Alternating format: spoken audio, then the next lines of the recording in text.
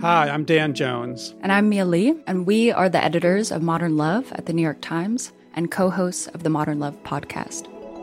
We read love stories for a living. And by love stories, we mean essays written by real people about all forms of human connection. We're talking about everything from first dates to funerals, from sibling rivalries to new love at 85. On our show, we're going to bring those stories to life. We'll hear from the writers and also from the people who are written about. Relationships are the most important things in our lives, and the people that tell us their stories are just so brave, like way braver than I think I am most of the time. Yeah.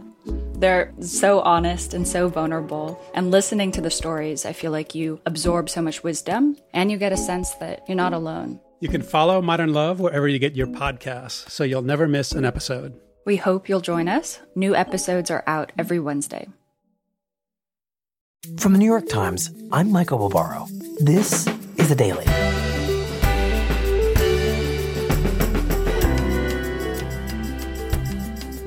Justice Ruth Bader Ginsburg changed the law. But my colleague, Linda Greenhouse, who covered the Supreme Court for the Times for 3 decades, says it went further than that. That Ginsburg also transformed the roles of men and women in society.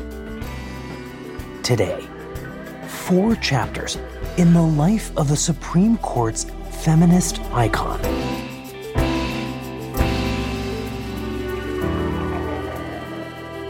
It's Monday, September 21st. Linda, what is the first chapter of Ruth Bader Ginsburg's life that we should understand? How should we understand the formative years of her life? So I think it's fair to say there was nothing about the young Kiki Bader, as she was known then, a smart kid, a high school cheerleader, a twirler, that would have given anyone the impression that this was a woman who was going to grow up to change the world, or even somebody who was, in her time and place, uncomfortable about the world as it was.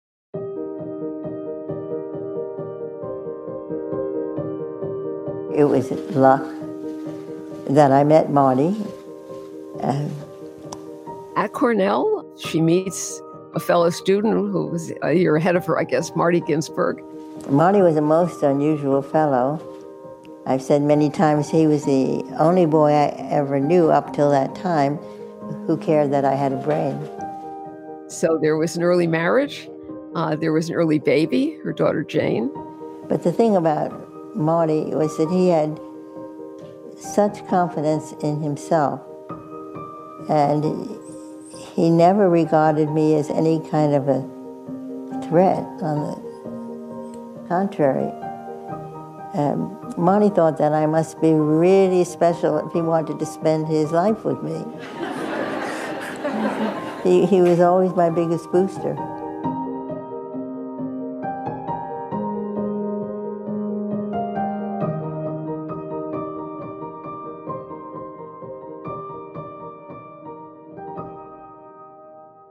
He has to join the Army because he'd been in ROTC, and they go off to Fort Sill, Oklahoma, where he's an Army officer, and she needs a job.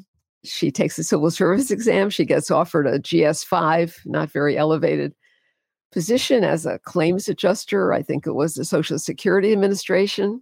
But she mentions that she's pregnant. And they say, oh, no, well, we can't hire you in that position because you would have to travel for some training. And they offer her a GS-2 position as a clerk typist, which is so far beneath her. But she takes it. And she's quoted as saying, well, that's the way things are. So this is not somebody rocking the boat in these institutions and in this time. This is not somebody at war with the institution, nor was she in the next phase of her life. Marta goes off to Harvard Law School. Ruth follows. And in her early months as a first-year law student, she's invited along with the 8 other women in a class of 550 people to dinner at the dean's house. And the dean goes around the table, these 9 female first-year law students, and asks each one of them to justify why she's there, why she's taking a place that could have gone to a man at the great Harvard Law School. And Ruth says, well, I'm here, my husband is a second-year law student, and I want to learn the law so that I can be helpful to him and understand what he does in his professional life. And so the question of how we get Ruth Ginsburg to go from that's the way things are to that's the way things don't have to be is really the story of this woman's life. Well, what is a key turning point in this journey of Ruth Bader Ginsburg starting to challenge the institutions and the society around her? Well, it really took a while, and it may surprise people that it took as long as it did. She graduated at the very top of her law school class. One of her very senior professors recommended her for a clerkship with Justice Felix Frankfurter on the Supreme Court. And Justice Frankfurter wrote back and said, she looks great on paper, but I can't have a woman in my chambers. So he was very explicit about it. Oh, yes, very. And all that was kind of going along. And then she took a job in, of all places, Sweden. This goes back to 62 and 63. Women were perhaps 5% of the law students in our country. They were 20% in Sweden. She had a project to study and write a volume on the Swedish civil justice system, for which she learned Swedish. And what she noticed about Sweden is that it was a startlingly egalitarian society. I watched one proceeding. It was a trial court in Stockholm, and the presiding judge is 8 months pregnant. This is at a time in the United States when if you were a teacher and you began to show, you were out, you were out of the classroom. I think it's fair to say it caused her to question the whole organization of the society in which she had grown up, in which she had excelled, and in which she now was being roadblocked for professional advancement because of her sex. So that was revealing. I didn't do anything with it immediately because there was nothing to be done in the United States. But it was sort of on a back burner. And then when it was while she was in Sweden that she read in a magazine, a Swedish feminist said, men and women have one principal role, that of being people. And that became an organizing principle.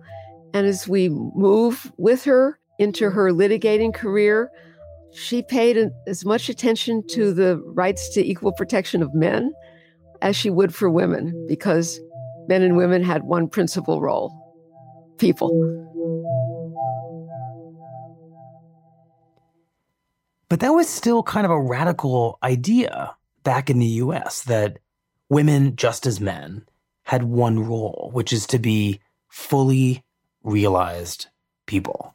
It was a radical idea in society, and it was a radical idea in the Constitution, because the great Earl Warren Court, the famous progressive Supreme Court that brought us Brown against Board of Education and rights for criminal defendants and so on, never once, in not a single case, looked at the 14th Amendment's guarantee of equal protection in the Constitution as having anything to do with women, anything to do with sex discrimination. It never occurred to them. They just never saw it.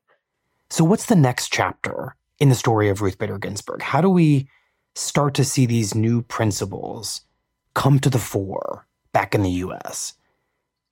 She decides to go into academia. She looks for jobs at the very top law schools, doesn't get one.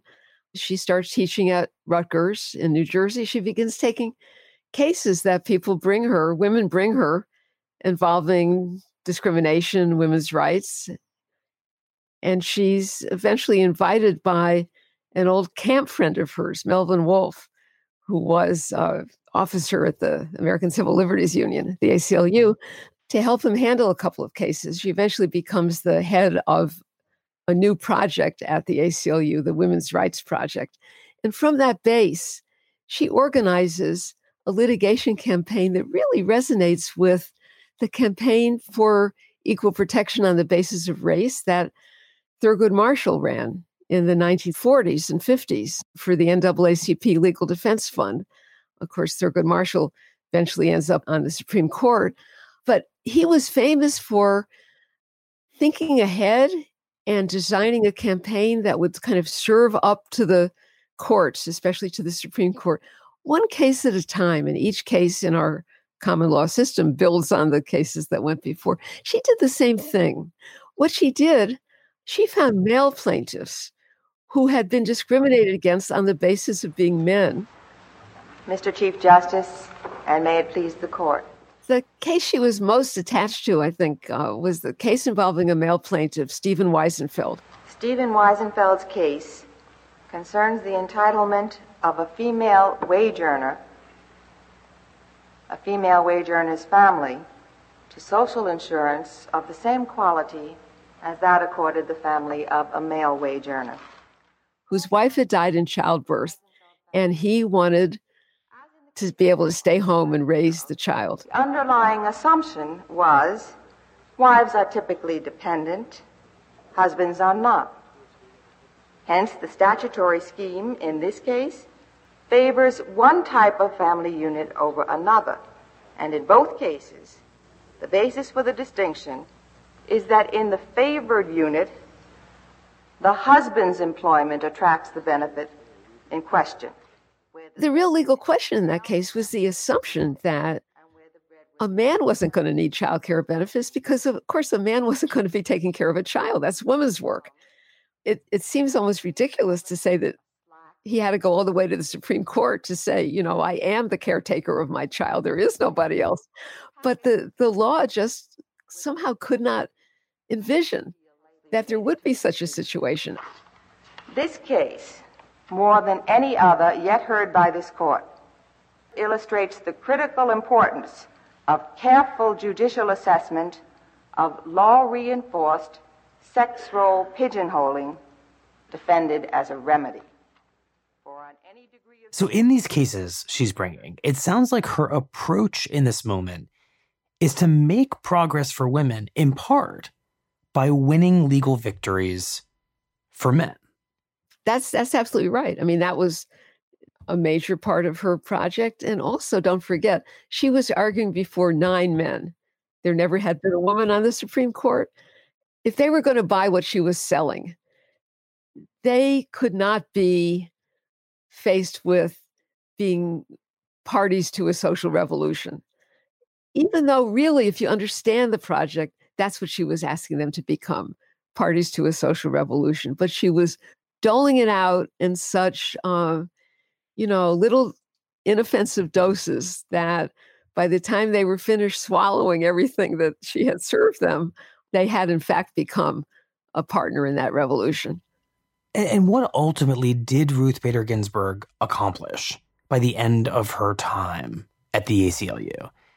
By bringing these cases with male plaintiffs, she gradually not only started building a jurisprudence of sex equality. She didn't like the phrase women's rights, really. It's sex equality of men and women. She did that one case at a time. She argued 6 cases and she won 5 of them, which is an amazing track record. But she was also drilling down, getting the court to accept the notion that when it comes to the law, men and women are not different. They're just people. And so by the end of her time at the ACLU, by the end of her litigating career, she had really led the court into a reinterpretation of the 14th Amendment's guarantee of equal protection. I think it's totally fair to say that she did something very remarkable in persuading these 9 men of the court to see things her way. So what happens after this chapter as a litigator? What comes next? When Jimmy Carter became president in 1976, there were only 8 women on the federal bench out of hundreds and hundreds of federal judges. Judge Ginsburg, how did you come to be a judge on the U.S. Court of Appeals? I was from 1972 to 1980 at Columbia Law School. I didn't think specifically about becoming a judge because, frankly, I didn't think it was possible. And Ruth Ginsburg, who was then teaching at Columbia Law School, decided that she would like to be one of them. Were you surprised when you were appointed? I don't think it's fair to say that I was surprised. I was elated that the Carter administration made a concerted effort to appoint women to the judiciary. He had made Jimmy Carter nominated her to the U.S. Court of Appeals for the District of Columbia Circuit, usually regarded as the second most powerful federal court in the country, second only to the Supreme Court.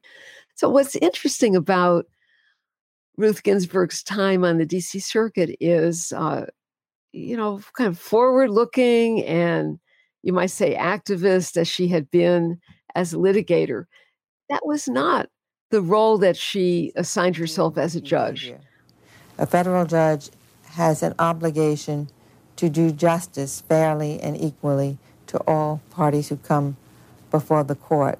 She had a very moderate jurisprudence. She was famously friendly with judges to her right, Judge Antonin Scalia, even Judge Robert Bork. Mm-hmm. By some measure, she voted with them. In fact, more than she voted with the liberals on the court. Huh. So I think most judges do recognize the tradition, the importance of the job that they're doing, and for them to do that job with total impartiality. And there were feminists who kind of had their doubts about her. And their doubts were really elevated when she gave a talk at New York University Law School in early 1993. I had written a comment on Roe v. Wade, and it was not 100% applauding that decision. That was very critical of Roe against Wade, the 1973 abortion case. What I said was, the court had an easy target because the Texas law was the most extreme in the nation. I thought Roe v. Wade was an easy case, and the Supreme Court could have held that most extreme law unconstitutional and put down its pen. Instead, the court wrote an opinion that made every abortion restriction in the country illegal in one fell swoop. And that was not the way that the court ordinarily operates. This came both out of her stance as what you might call a judicial restraint liberal, but also from her belief that the fact that the Supreme Court in one fell swoop invalidated all the abortion laws in the country at a time when she saw the road to reform through legislative work opening up in the field of abortion. She thought that this brought the right to abortion into the world in a weaker, more vulnerable position than it might have been had the court stayed its hand and let the forces of reform do their work democratically. Her critique of Roe against Wade was based on her belief that things just work better if the Democratic branches can work out problems without the courts stepping in. Some women felt that I should have been 100% in favor of Roe v. Wade, and because I wasn't. So when a vacancy opened up on the Supreme Court just a few months later, and President Clinton was asked by many people to nominate Ruth Ginsburg, he had heard these objections, and he said to people, but the women don't like her. I wish you all a good afternoon, and I thank the members of the Congress and other interested Americans who are here. But after careful reflection, I am proud to nominate for Associate Justice of the Supreme Court, Judge Ruth Bader Ginsburg of the United States Court of Appeals for the District of Columbia. He nominated her anyway. I thank you all. I thank everyone for their cooperation, all of my colleagues, and this hearing is adjourned. She was confirmed by a vote of, I think the vote was 97-3. That was a simpler age. Justice Ginsburg, will you raise your right hand and repeat after me? I, Ruth Bader Ginsburg, do solemnly swear. I, Ruth Bader Ginsburg, do solemnly swear that I will support and defend the Constitution of the United States. That I will support and defend the Constitution. And so she joins the court as the second woman, Sandra Day O'Connor, having been on the court by that time for 12 years. The office on which I am about to enter. The duties of the office on which I am about to enter. So help me God. So help me God. So now there are two.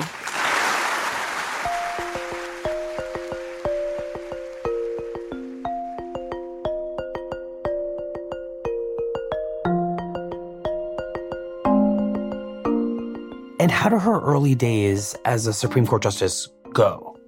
So at the start of her Supreme Court tenure, I wouldn't say Ruth Ginsburg made a big splash. She was the junior justice. The junior justice doesn't get any really big cases to do. She worked her way quietly. She formed, I think, quite a bond with Justice Sandra Day O'Connor, who had been the lone female on the court in history before Ruth Ginsburg got there. The opinion of the court in two cases, number 94-1941, United States against Virginia, number 94-2107, Virginia against the United States, will be announced by Justice Ginsburg. And her first really big opinion came a few years in. This case concerns an incomparable military college, the Virginia Military Institute, the sole single-sex school among Virginia's public institutions of higher learning. It was the Virginia Military Institute case. And the question in that case was whether it violated the Constitution, violated 14th Amendment equal protection for the state of Virginia to run a military college that admitted only men.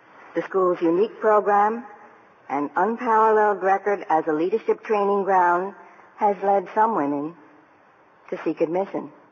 And the important thing to know about VMI, the Virginia Military Institute, was that it was really part of the political structure of the state of Virginia. It was really very helpful to a man's career to have gone there. The case has had a long history in court. In the first round, the district court ruled against the United States, reasoning that the all-male VMI served the state's policy of affording a diverse array of educational programs. And ended up with a Ginsburg opinion over the sole dissenting voice of her old friend Justice Scalia, saying that not only was the exclusion of women unconstitutional, but it incorporated a notion of men's work and women's work, and that women somehow weren't suited by their nature to the kind of education that VMI was offering. And that was part of the very essence as to why it was unconstitutional. As this court said in Mississippi University for Women against Hogan some 14 years ago, state actors may not close entrance gates based on fixed notions concerning the roles and abilities of males and females. Now, in writing that opinion, she drew on an earlier Sandra Day O'Connor opinion that had declared unconstitutional a state nursing program in Mississippi that had excluded men. And Justice O'Connor, in that opinion, had explained why that notion had anchored in a stereotype view of men's work and women's work. And Justice O'Connor had drawn on the Supreme Court cases that the litigator, Ruth Bader Ginsburg, had won in the Supreme Court. So there was a kind of a perfect circle that was closed by Justice Ginsburg's opinion in the VMI case that really is, when you think back on it, quite a wonderful thing. We therefore reverse the Fourth Circuit's judgment and remand the case for proceedings consistent with this opinion. So coming off of this big win in Virginia, what do we see in this period of Justice Ginsburg's tenure on the Supreme Court? Following the VMI case, she had a number of significant decisions. There were abortion cases, there were all kinds of other equal protection cases on the basis of race and so on. And, she certainly had a voice. But it's hard to say that people were singling her out as symbolizing some particular way of being as a Supreme Court justice during those years. She was far from being a household name. Then what changes? Because we know she does become a highly identifiable figure on the court with a viewpoint and a voice for it. So at the beginning of 2006, Justice Sandra Day O'Connor retired. And that left Justice Ginsburg as the only woman on the court. And that ushered in a period that she later called the worst of times. There she was, as she put it, this one little woman on the bench. Sometimes you could barely see her head over the bench, surrounded by these 8 guys, one of whom was Justice O'Connor's replacement, Justice Samuel Alito, much more conservative than Justice O'Connor. And his arrival just solidified a conservative majority on the court. It left Justice Ginsburg, kind of lonely and a bit isolated. And things started to change. Rather quickly, actually, as she found a voice in dissent that we really had not heard in her majority opinions or in cases before the court took this turn to the right.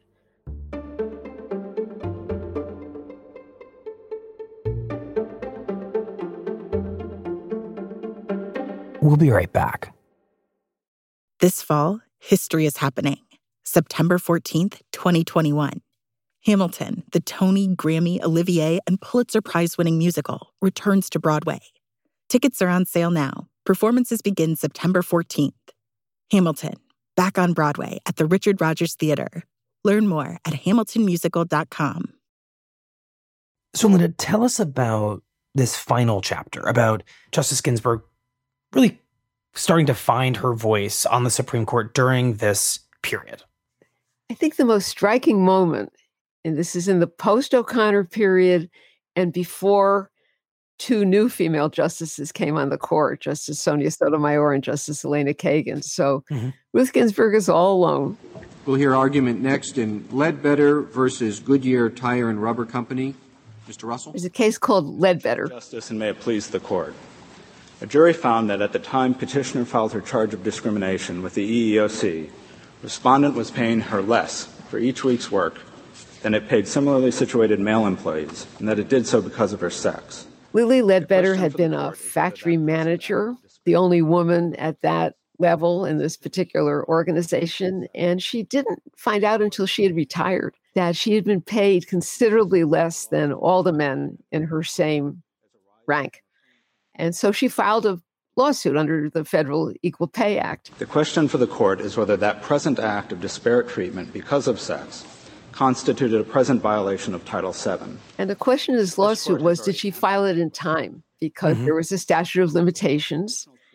And the question was, when did the statute of limitations begin to run? Did it begin to run from the moment that the pay discrimination occurred, which was years earlier and she didn't know about it, or from the moment when she found out about it and had the ability to go do something about it? That was the question for the Supreme Court. Justice Alito has our opinion this morning in case 05-1074, Ledbetter versus Goodyear Tire and Rubber Company. The case was 5-4. Justice Alito wrote for the majority. Ledbetter asks us to depart from our precedents and endorse a special rule for cases involving pay discrimination. That actually the statute had begun to run years earlier and had long since run out by the time Lily Ledbetter knew about the discrimination and brought her lawsuit. So the lawsuit was out of court. On which she relies, her charge was untimely. We therefore affirm the judgment of the 11th Circuit. Justice Ginsburg has filed a dissenting opinion in which Justices Stevens, Souter, and Breyer have joined. 4 members of this court, Justices Stevens, Souter, Breyer, and I, dissent from today's decision. And Justice Ginsburg not only wrote a dissent, but she read her dissent from the bench. In our view, the court does not comprehend or is indifferent to the insidious way in which women can be victims of pay discrimination. Something she had rarely done, and justices rarely do.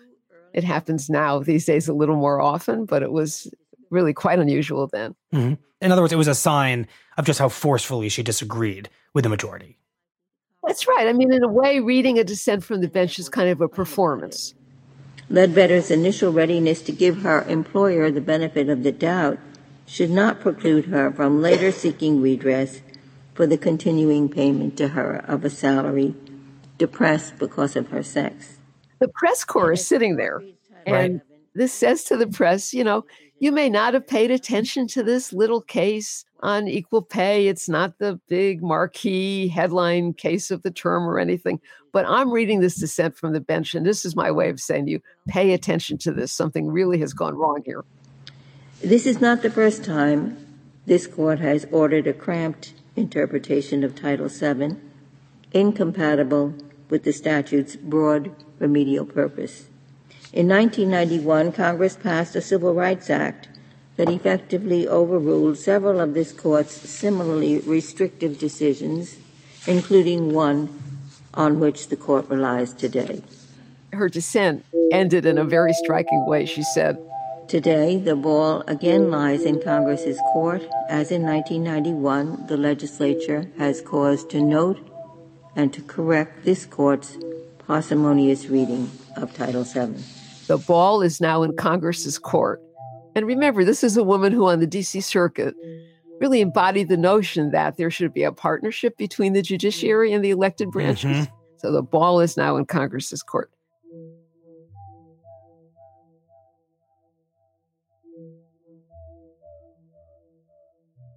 So I went back to the office and I thought about it. I thought, this is, really quite remarkable. This is not the Ruth Ginsburg that I've watched all these years.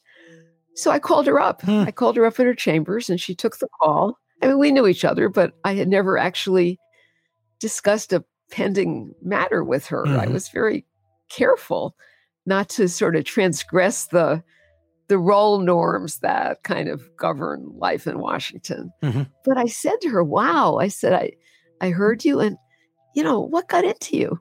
And she said, well, she said she just didn't think Justice Alito understood the way the workplace works and that people don't know what their colleagues or the person next to them on the assembly line or at the next desk are making, and they have no way of knowing, unlike the federal government. So I wrote a story not only describing the Ledbetter case, but I wrote a story that said, this is the term that Justice Ruth Bader Ginsburg found her voice. And it was a voice in dissent. Under the rules of the Senate, 1 hour after we come in, there is an automatic cloture vote. Tonight, it's on H.R. 2831, the Lilly Ledbetter Fair Pay Act. So just as a historical footnote, the ball indeed was in Congress's court. This issue is about fairness. It is about equity. If we're going to permit discrimination in the workplace, we shouldn't permit it to pay.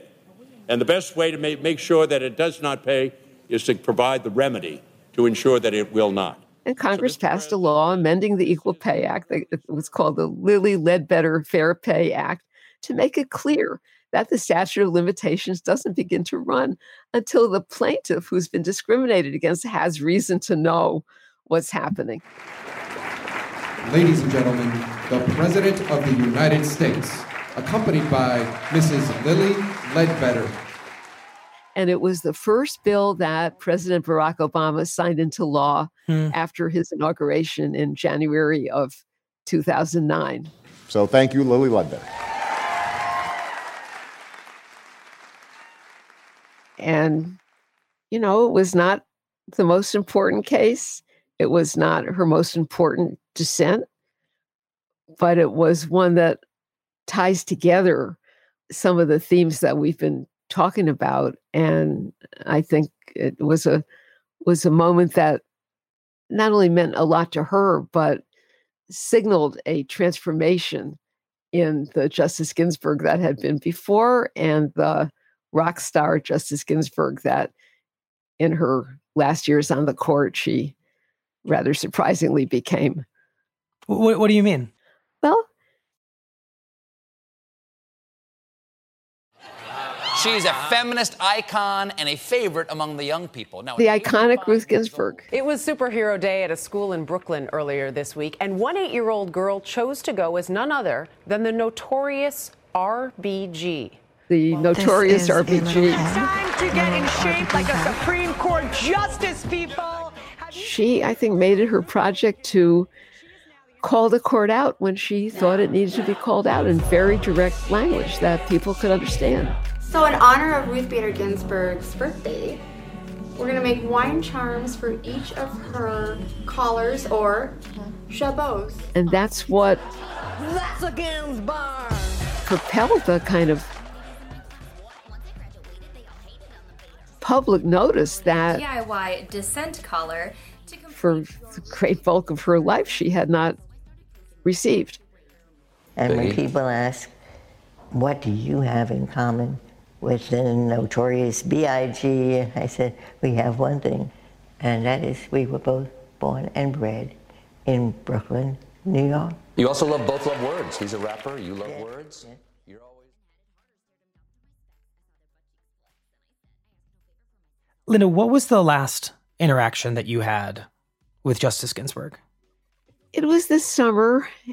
It was after she had announced that her cancer had returned.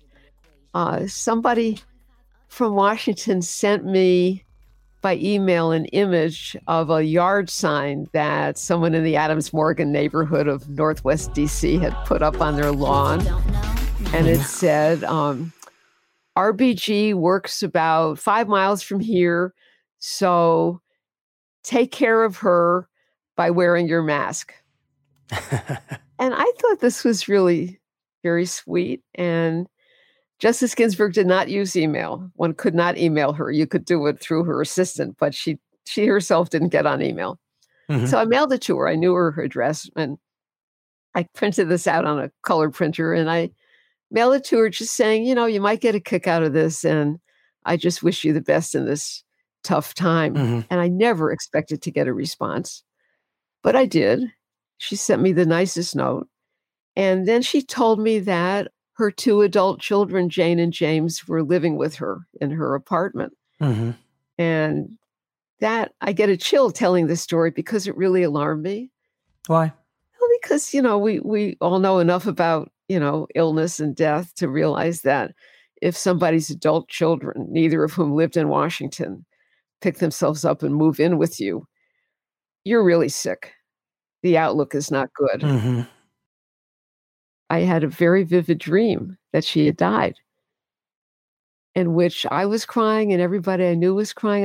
I told my husband as a witness when I woke up that morning, I said, you know, I just had this dream that Ruth Ginsburg had died. And so when the word came Friday night, I just had this deja vu feeling. It was just the oddest feeling. Like, didn't this happen?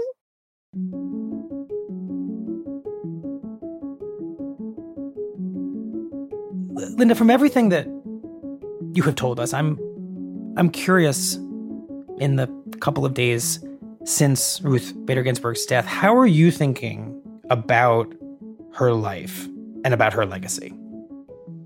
Yeah, I think when you look back at the whole arc of her life and work, there's really no single person who's accomplished what she has for women, for men too, in the notion of equality, that has been now so baked into our legal structure that the differences really come in playing out what the central principles that she stood for and that she got the court to accept over the years really mean, the essential equality of the sexes. And that's not going to be taken away. That's her legacy. She left us in a good place.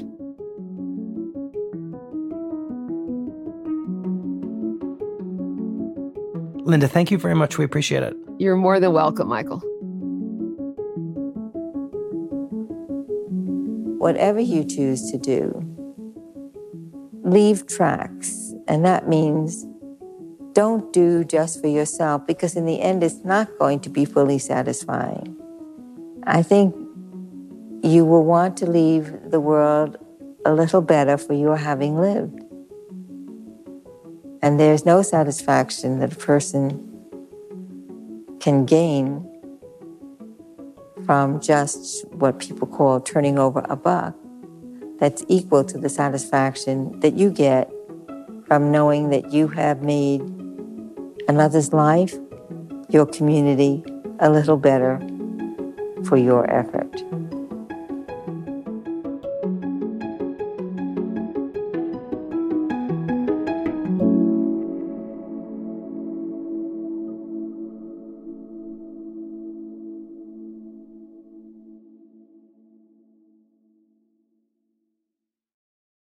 Unless you've been living under a rock, you've probably been hearing a lot about the stock market lately. Millions of people are beginning to invest for the first time ever. And we're realizing that the financial system should be built to work for us. That's why Robinhood is creating real human education resources, truly digestible financial news, and a platform that lets you invest in your own way, on your own terms. The next generation of investors is already here, and it includes you. Robinhood. Investing is risky. Robinhood Financial, LLC.